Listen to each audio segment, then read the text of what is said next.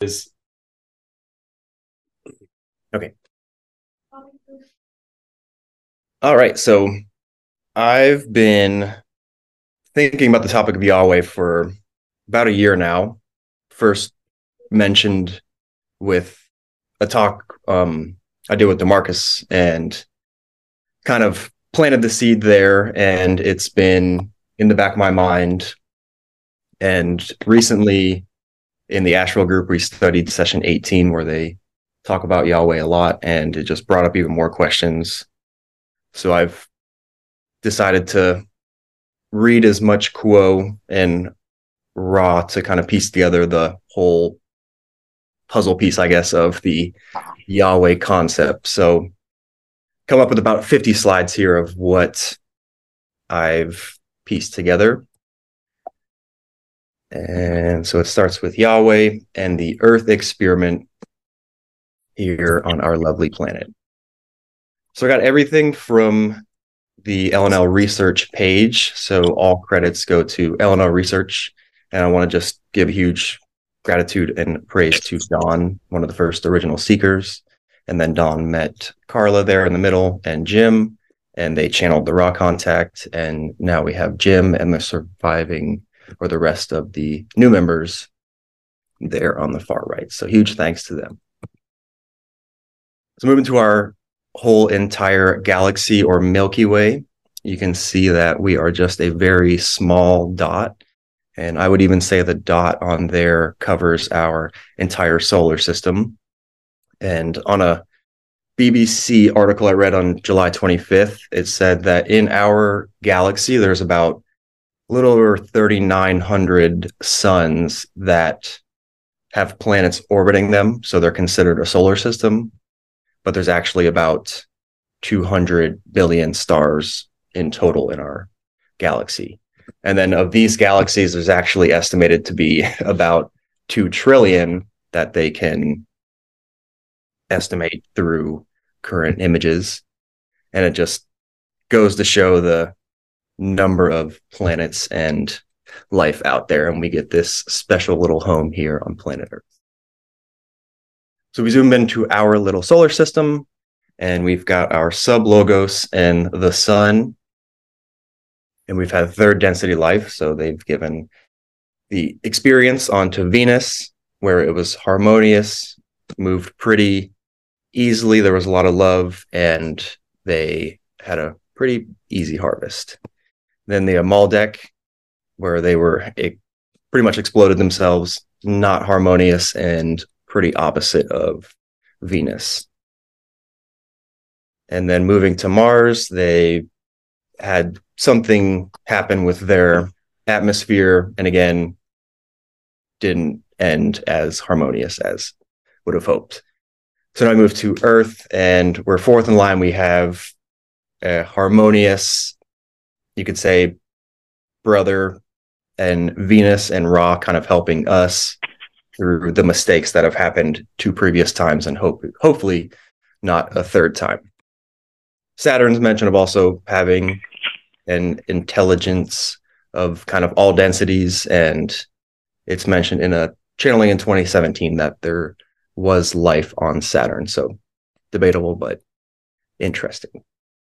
And then Uranus is next, and we can just, take all of the experiences that happen on Earth, everything that we go through, all the suffering, every memory is important in potentially being harvested into a social memory complex and being in the position of Ra to help Uranus through their cycles and hopefully not make some of the mistakes I'm going to mention in the slides coming up. So the Earth experiment. There is a tremendous amount of group karma having to do with the fact that so many of those who are attempting to graduate from third density on planet Earth have in the past Sirius, Deneb, Mars, Maldek, or Atlantis destroyed their environments. There is a great heart sadness amongst the entire human tribe concerning the destruction of Mother Earth. And it is very healing in your energy patterns as a people, wherever you live, to become involved in loving and serving your beautiful, fragile island home. So this slide just goes to show the 5 groups that are currently trying to work through karmic problems of destroying the entire environment. So I think that's pretty significant that it's a total of 5. And through just being a group that is able to meditate together and be here for the healing of Gaia. I remember that there is the Gaia meditation on the LNL page, and it used to be in the morning and nighttime, but it looks like it's been updated to 6:30 and 5:30. And if we can join, that doubling caller effect is greater once more people are doing it at the same time. So just wanted to throw that out there. So back to the Earth experiment, and you may have wondered why there is such a multiplicity of takes on how to serve the Creator and how to know the Creator. The answer lies deep within the history of your planet and deep within the minds of the people. You have among you on planet Earth 16 different archetypical minds.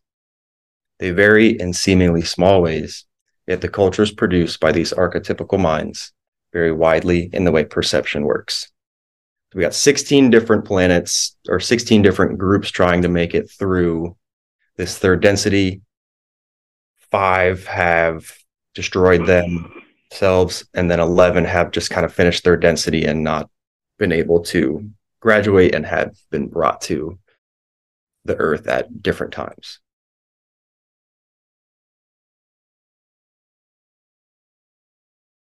So what's special about our planet and these seemingly destructive patterns that keep playing out on Maldek Mars and all of the empires that have reigned, like Rome, Babylon, and kind of America now.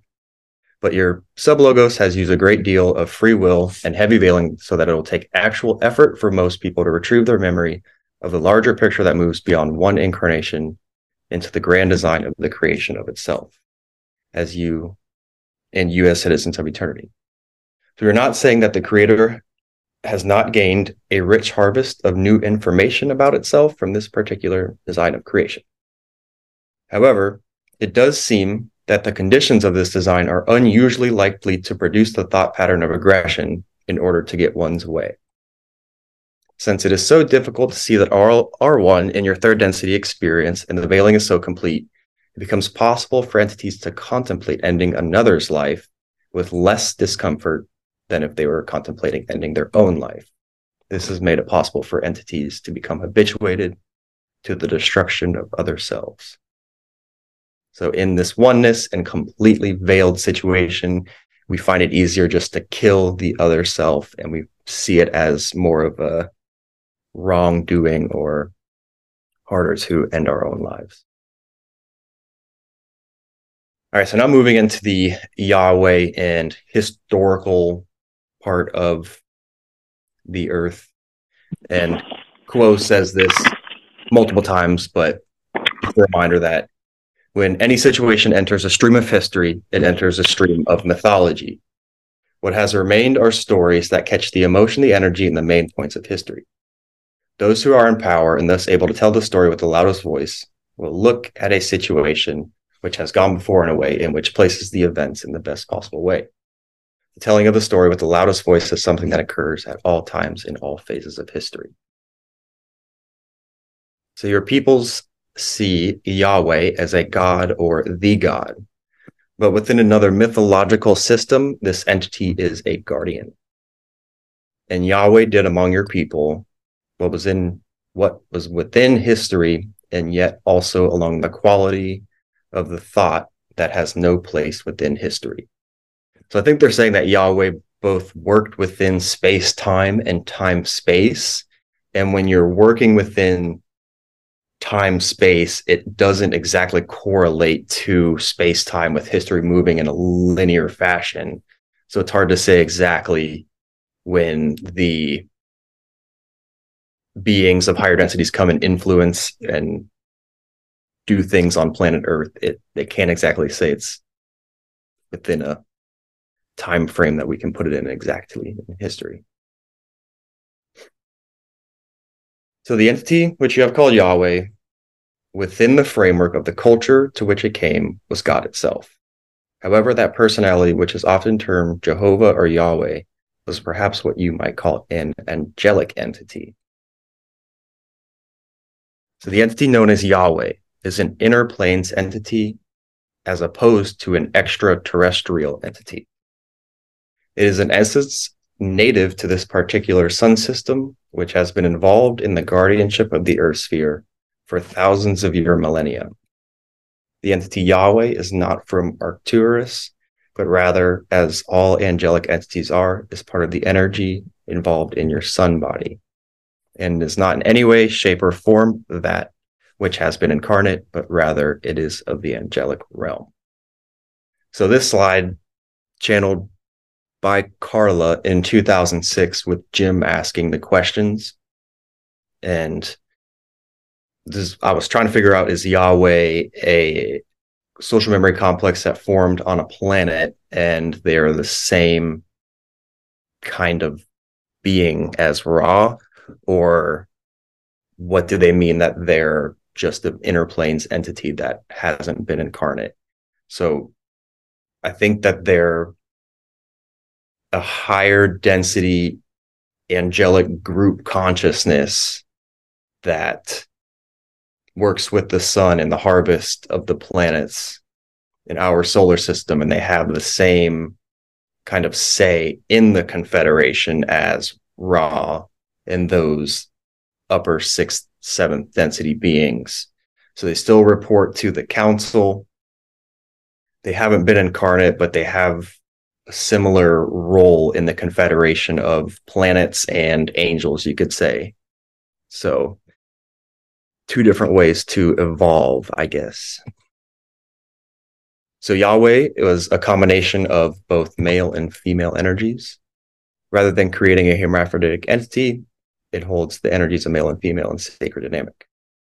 One might call the entity Adam and Eve, but it is both Adam and Eve. It is ironic in the extreme that this entity is responsible for creating conditions which the male aspect of the species has become so unbalanced in its dominancy over the female.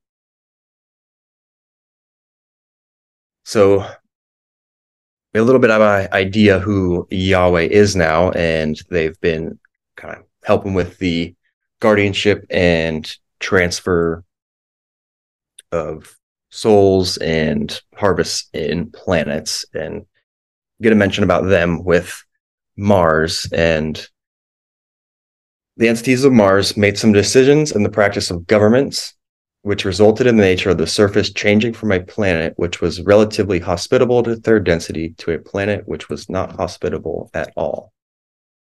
The Guardians decided to create the new and improved version of the great ape body used by the denizens of Mars, thereafter used by entering souls from planet Earth. So what I got from Mars is that they had governments similar to ours that were set up in power for the rich and the power to the military, and they ended up setting off hydrogen bombs and destroying the atmosphere. And so now we see this in our current study of the atmosphere, and we got Elon Musk here saying, let's go back to Mars and fix it up so that we can live there, because we're doing the same thing here on Earth and we can't figure it out here.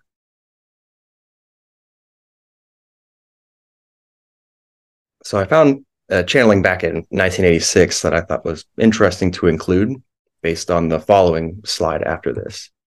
They say they channel an entity called Monka, who was channeled by someone else that Carla was reading, and Carla ended up connecting with Monka and said, are you the same Monka that I read about that was dealing with Mars and the transfer of souls? And they said, actually, yes, our relationship is that of brothers and sisters within the Confederation of Planets in the service of the one creator. We have worked closely with the Yahweh for a great span of what you would call time, most especially in the transfer of souls from Mars to this planet. We attempted in that role to be of what service possible as the population of that planet moved into its third density experience.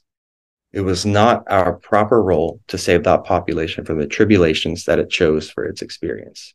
Thus, we guided where possible and sent light where possible and healed those wounds we were asked to heal. So I found this interesting because Monka, it's a source saying that something or someone worked with Yahweh in the transfer of souls, and they weren't working alone. So they had some beings of the Confederation that were helping them. And the last part, they're saying we guided where possible and sent light where possible and healed the wounds that we were asked to heal. And I think that's similar to Ra staying outside and saying, hey, we're just going to give and guide those beings that can hear our call. We're going to give them information and kind of stay out of it because it's not right for us to fix what they've created. So I think that's a tactic by the Confederation to kind of stay out of things. But there was also a disagreement after this happened and a difference of opinion that many other Confederation entities and guardians felt appropriate to then voice the feeling that the free will of the entities of Mars had been abridged. Too much emphasis had been placed upon their superiority in ways compared to their previous experience on Mars. This then necessitated that they place the planet under quarantine, and any further social memory complexes would have to be approved to come in to not mess with the energy of the planet. So Yahweh became aware that this wasn't cool. There was the disagreement, and it wasn't what they had hoped for. So the entity moved into a space of deep and devotional meditation and prayer, asking how it could begin to make amends for the mistakes it made. So Yahweh realized made a mistake with the DNA transfer and sat in meditation, tried to think of other ways to help the humans and make mistakes or fix the mistake that they made. So moving to the raw material, session 18 starts with Dawn asking, can you tell me how Yahweh communicated to Earth's people? And Ra says this is a complex question, but the first communication is what you would call genetic. The second communication was walking among your people to produce further genetic changes in consciousness. And then third was a series of dialogues with chosen channels. So Yahweh is an inner planes angelic entity. I believe that Yahweh is within the earth inner planes as opposed to the sun to try to fix what they had done. And I'll have to move forward with the inner planes part. But so the genetic changes were, can you tell me what they were and how they were brought about? The genetic changes were similar to what you would call the cloning process. The entities incarnated in the image of Yahweh. The second was the nature of what you would know as sexual, changing the mind-body-spirit complex through natural means of the patterns of reproduction and intelligent energy. They talk about cloning and what does that mean? So there is a legitimate extraterrestrial aspect to the energy that is harmonized with inner planes thought forms, which are the templates of the genetic changes made 75,000 years ago when those of Mars came into the Earth's sphere. The distortions that have persisted in their infringement upon free will of all whose genetic codes have been changed.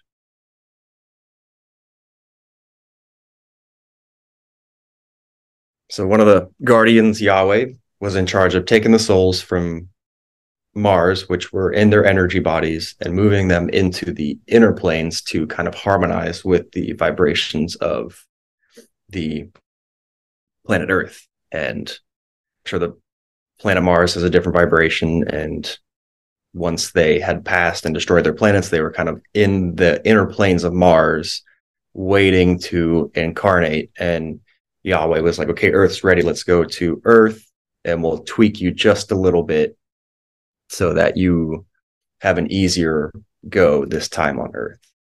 So Yahweh tried to put a little bit of their DNA into the inner planes energy bodies, you could say. And that created the need for the quarantine. So what did they do? They improved the facial features a bit more carefully. They altered the body so it would be able to stand upright, and that improved the dexterity of the physical vehicle, especially in the hands. The Guardians also created a larger capacity within the mind, and in essence, they created a new and improved great ape body, which looked a good deal like the one you are now enjoying. What they did not anticipate was that the people themselves would feel that they were special. They were aware that their intellect was more powerful than the other great ape species that inhabited Earth at that time. They felt privileged and special, and they created within themselves the attitude of better than. So this is way back when the first beings incarnated, and through their own free will and just ability to be self-aware, they just immediately were like, we are superior and more intelligent than the natural monkey kind of caveman people. And that was the very beginning of the separation on Earth of feeling better than.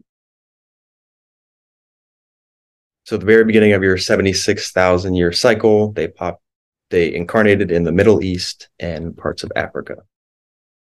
Gradually, they became known to you as the Muslims, the Jews, Palestinians, and others of the Middle Eastern heritage.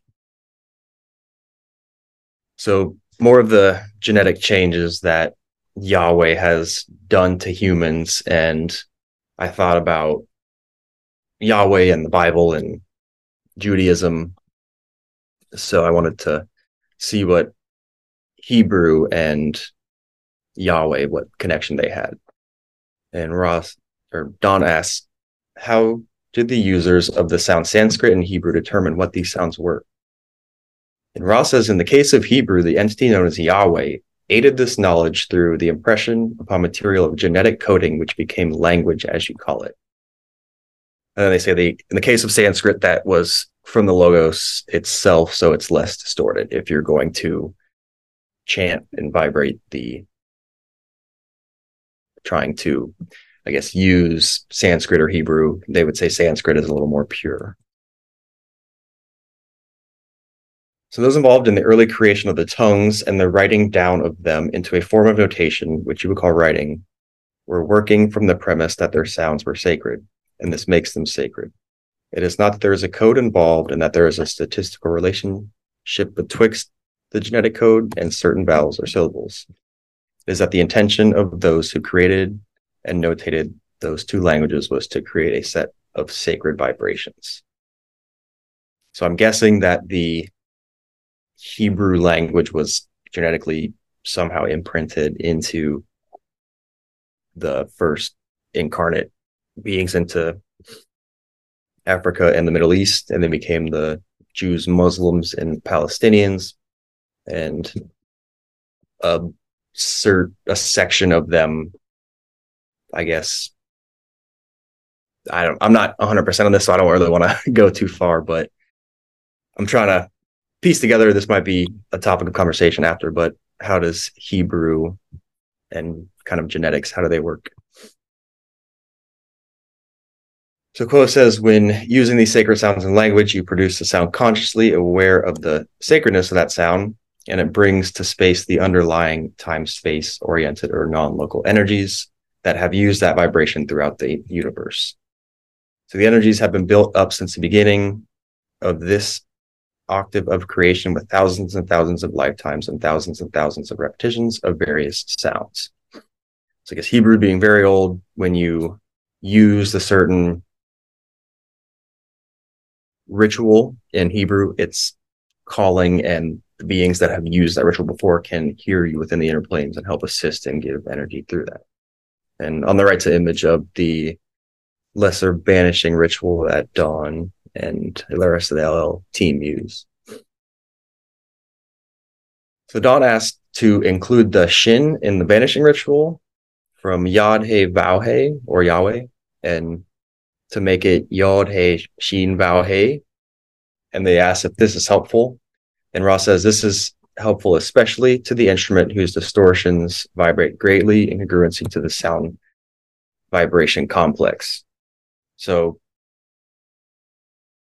this addition of the SHIN to the name, when vibrated in the banishing ritual here, ended up creating a better congruency, and it helped with making the protection around channeling stronger. And the addition of the Shin there in the Yod He Vau He name is to bring about a vibration of Christ consciousness or love. But I'll get into that in a little bit later. And I wanted to include this slide on the Anak or Anunnaki, but I don't think it's that important, just to the fact to see that it's another way that Yahweh attempted to still bring about superior entities, and it just hasn't worked. So Ra says 3,300 years ago, Yahweh still felt it could raise up entities which were superior to the negative forces, that these superior entities could spread the law of one. The entity Yod He Shin Vau He came among your people, and according to incarnate being, and mated in the normal reproduction pattern, and created larger beings. And right after, they say that the Orion group was easily able to influence these larger beings and make them seem special, and it just didn't work once again.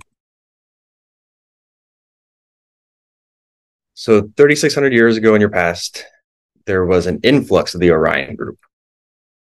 The one you call Yahweh, by genetic coding, and set up the biases among these people who were in Egypt. So the Egyptians just had these natural biases in their genetics to just feel superior already. And the Orion group could see that, and they were like, all right, this looks great. We can definitely get the elites to rule in this land and enslave others. And Don asks, what specifically allowed the Orions to make these inroads into society? And Ra said, specifically, those who are strong, intelligent, and have a temptation to feel different from those who are less intelligent and less strong. This is a distorted perception of oneness with other selves. So this Ra quote right here made a little light bulb go off in my brain, because I've been dealing with a life of addiction and recovering from alcoholic behaviors, and just, living a life of very confused inferiority. And I'm digging up my childhood, trying to figure out, why am I such a mess right now? And my brother is this very extremely smart, just Harvard level guy who's aced all of his tests and had a pretty easy life in the field of just college and whatnot. And my dad is this Jewish background elite. If you don't have a PhD, you aren't as smart as, you're just not as good if you don't have a PhD, and definitely looks down on people and has a spiritual pride to him. And I was like, okay, so the inroad of strong, intelligent, we have a Jewish background, and I don't know, starting to make light bulbs go off a little bit. And so this intelligent feeling better than someone that's lesser is what allowed the Orion group, and this allowed the concept of the Holy War.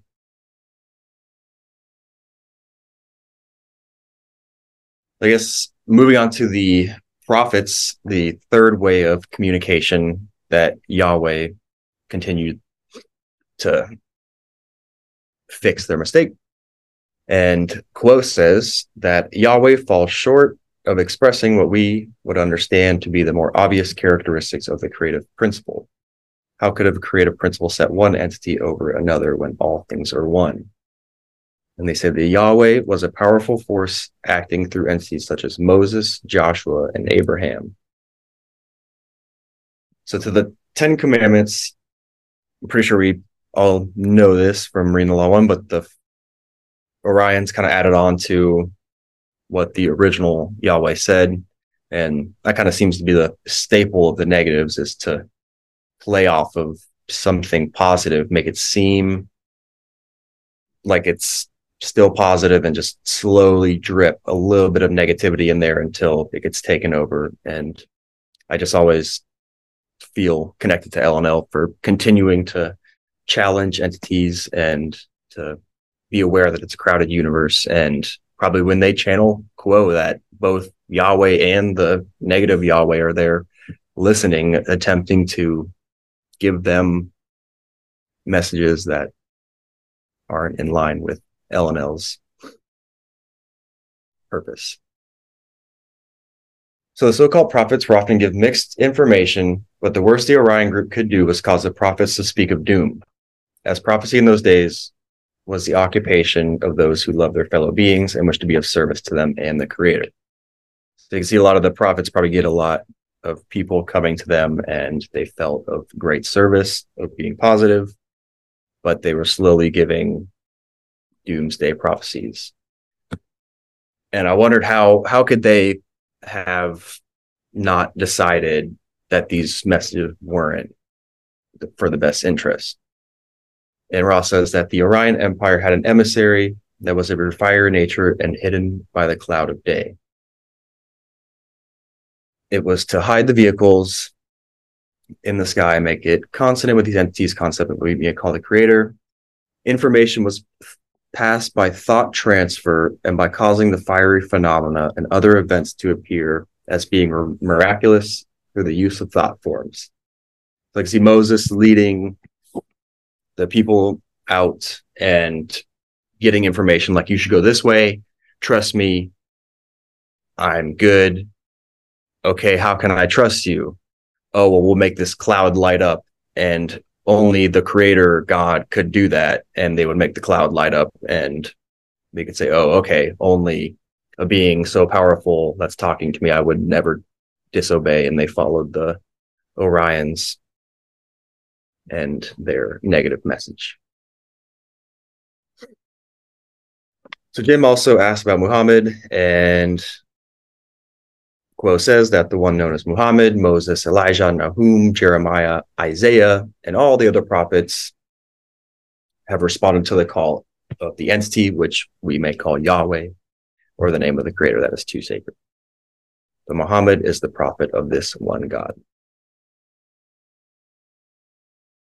So our lesson, again, is that Yahweh discovered to its discomfiture, it had caused a great distortion, a worse distortion than it would have been without the aid.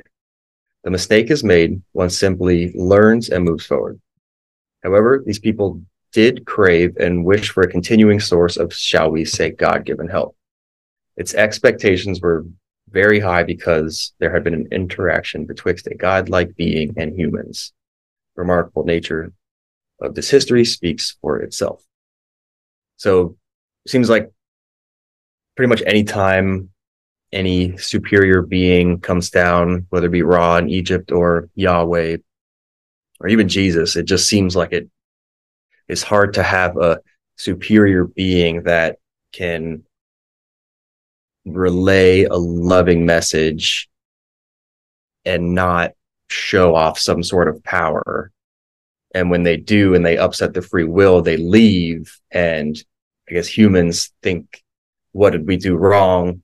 And they fight and do blood sacrifices to get the gods back. And it just hasn't seemed to work. So hopefully if we can use all these experiences to help out Uranus, and once they get to third density, then maybe we'll give a better harvest to the sublogos there.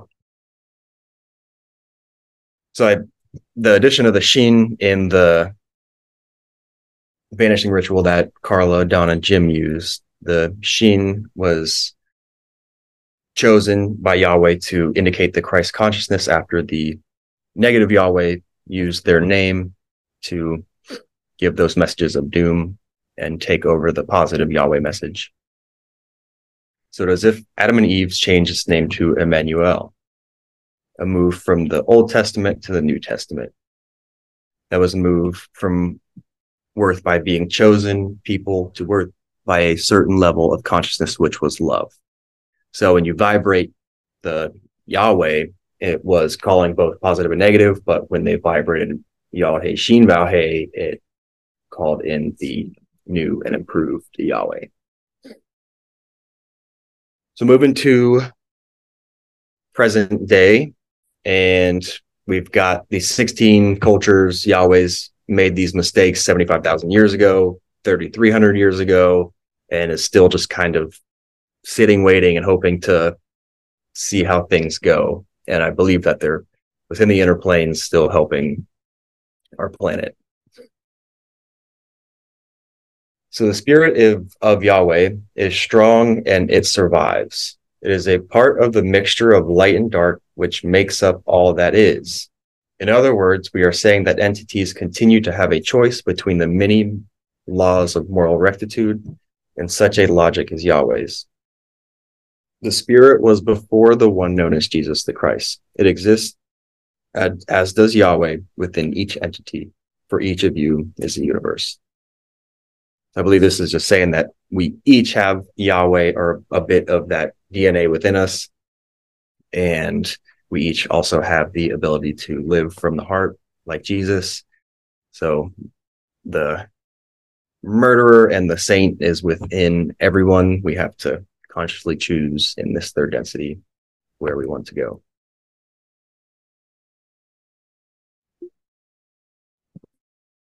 So the Martians are known as the Muslims, the Jewish, Palestinians, and other Middle Eastern heritage. All these populations are heavily larded with those originally from the planet Mars. As the population settled and began their cycles of reincarnation to gain experience and lessons of love, they spread out, becoming the populations that you now know as the Russian and Eastern Orthodox churches, the Christian Church, and the Christian Protestant Church, as opposed to the Christian Roman Catholic Church. So what are those of Mars doing these days? They are parking your cars, taking care of your children, and doing every other human thing you can think of. For there are millions and millions of those who come from Mars. They are, as are all of those within this third density at this time, striving to learn the lessons of love. Many of those who come from the red planet have earned the right to graduate into fourth density. They have achieved that shift from fear to love and from war to peace. There is no stigma in being from Mars any more than there is a stigma to anyone for being born with a certain genetic heritage. So just taking a step back and a reminder, gratitude to just be a part of this huge experiment with just 16 different planets trying to get along, and 5 of them have war and fear consciousness. And I think we're, as a group, trying to bring in that light to move into that fourth density as a harmonious planet. And I think we can do it, but I'm grateful to be alive and bringing about a hopefully more harmonious experience than on Mars. So had a little meditation insight. My last name is Marks. Like I said, my dad there on the left is Jewish background. Family is just, there's some snobby relatives, just very uncomfortable people to be around. I didn't really like hanging around the Jewish side of the family. And my brother there on the right, just super genius, kind of didn't bully me physically, but definitely did a lot of things to break down my self-worth and character. And it just was so confusing to me growing up why my dad felt that he was better than other people, and my brother just felt that he could put me down. And it was just so confusing growing up, and it led to drinking and drugs and just a rough time in my early 20s. So I looked up my last name, and it says that Marx is a Germanized form of the Jewish family name Mordecai.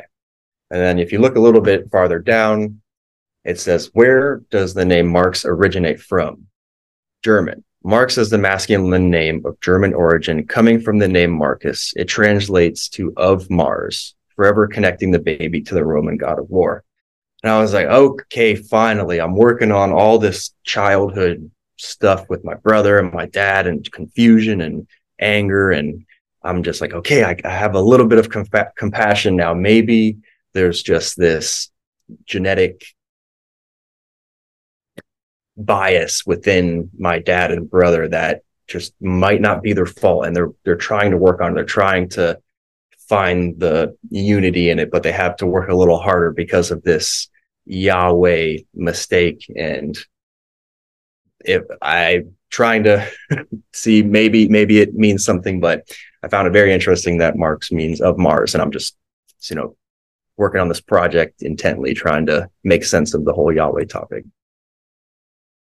So moving into the last part of what we can do in present day. And they say the energy of Muhammad, the energy of Allah are equally energies of the masculine, towering, and authoritative nature. There was a time upon your sphere where this energy was appropriate, but that time is long past. You may observe figures that express the feminine energy, the one known as Jesus, Mary, and Kuan Yin. The feminine energy is all compassionate, all loving, all understanding, and all inclusive, without the faculty of adhering judgment. So I find this interesting, that quote, and they've said this a couple times, that they see Jesus as one of the best prophetic figures to kind of live by, that open-hearted, no judgment, forgiving, loving being, instead of the more wise Buddha, or they say that our planet needs that open-hearted feminine energy. So rather than embracing the power of the feminine principle, the ability to create life in the womb, and affection and joy, Christianity, the Jewish, and Islam religions have tended to demean and denigrate women, denying them not only of their spirituality, but their worth as human beings. Indeed, the opposite needs to occur in terms of your globe's being able to spin itself out of the endless cycle of war and aggression that the unbridled sway of male energy has created within your earth world. So I would think of this as a good start of America potentially nominating a female president. I think that there could be some hope in, if it's a legitimate, compassionate human being, that might be a way to unspin some of this male energy that's been going on for so long. So there have been several agrarian cultures that have flourished, beginning with what your people call Lemuria and moving into Europe, as well as South America and Africa. The most recent of these cultures who are still active are the Society of Celtic Beings, who were matriarchal in nature and saw the principle of Godhead as being feminine. And we would note that this feminine principle is so often missing and hungered for your culture at this time. And then here's a channeling that just says, Gary visited Asheville and asked, quote, is there something different about Asheville? It just seems to be very loving, and quote says that, yes, indeed, there is something different about Asheville, and the fact that there are groups gathering there to study the creator, it has created a fourth density-esque environment. And there's the Asheville group there. So that was the presentation, and I am so thankful to be able to try to go over this with everyone and to hopefully bring some compassion to the diversity and kind of anger that we're seeing out there, and more gratitude to being alive on this experimental planet. But yeah, I'm pretty burnt out and ready to open up if anyone wants to talk. I will. I got my hand up there. First of all, thank you, Neal. I thought the presentation has been edited in such a way that it was very understandable and was a real addition to our thought forms. So thank you so much for doing that. And one of the things that I didn't know is this how they changed the banishing ritual and added the Shen phrase to distinguish it from the old Yahweh, which got contaminated by the Orion group. Well, the bad guys are still doing that kind of thing, and I just wanted to tell a story about that. I trained. I think many of you know that I worked with people who were recipients of satanic ritual abuse back in my practice days, and I always wished I could have done more for them. And it turned out now I'm no longer working with anybody like that, but I ran across this group of deliverance ministers who were working with that same population, the satanic ritual abuse. And I said, you guys are in way over your heads. But it turns out they were pretty savvy. And they had worked with enough of these people to just, first of all, to get clear on what was a demon versus what was an alter personality versus what was a core personality. And they were really sophisticated in the way they kept it all straight. And they had a very systematized way of going about deliverance and healing of soul.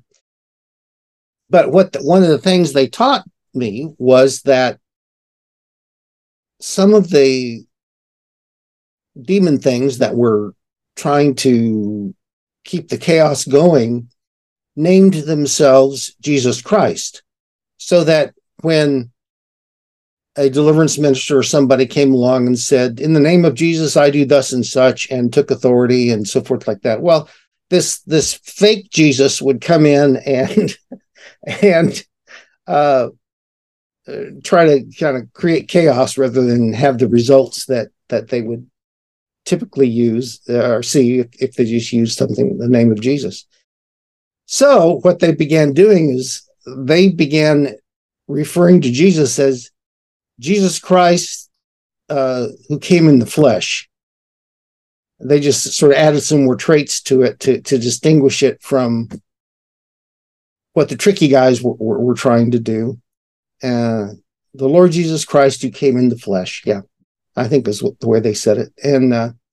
And that all kept the book straight and allowed them to achieve with the name of Jesus what they wanted to without the contamination. Just another parallel.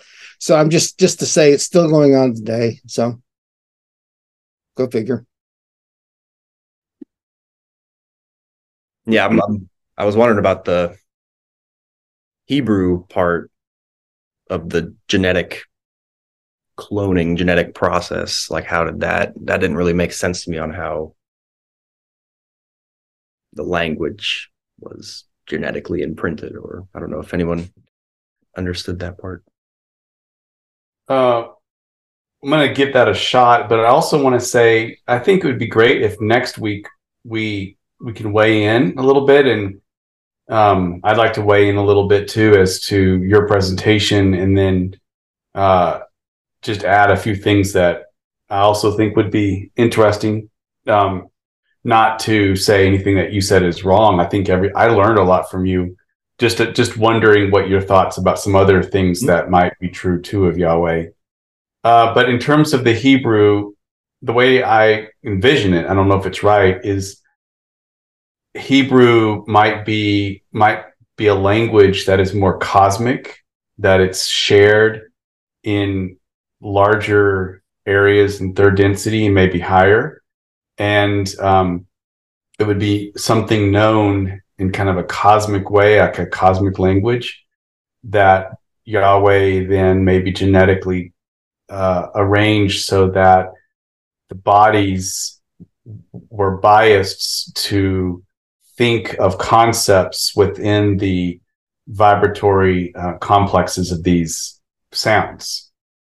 Versus Sanskrit sounds like it might have been a natural earth type of language that was normal for earthlings to learn how to create syllables that would represent sacred things. So it was more of an earth specific. That might be how I understand it. What do you think? Yeah, Can like I jump in for a minute? Yeah. Hi, it's Pete DeSico.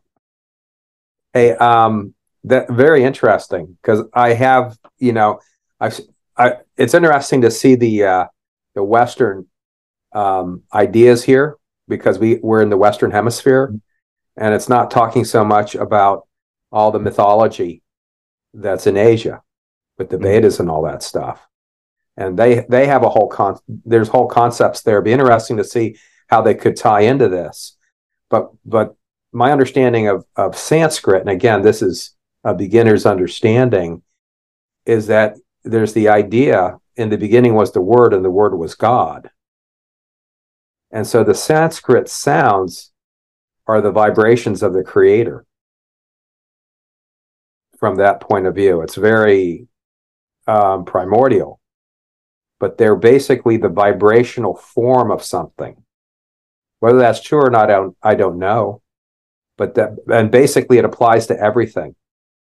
Sanskrit was an original language, but basically this is a model where consciousness, is not separate from the material world, where, the sound and the intention has the form of something. And so that's where, let's say, Jesus created, the idea of manifestation and creating is there. But that's how Sanskrit is. And I won't get into this now. Maybe I'll give a presentation, because I have studied Vedic astrology a lot. All the sounds also can relate to planets. Mm-hmm.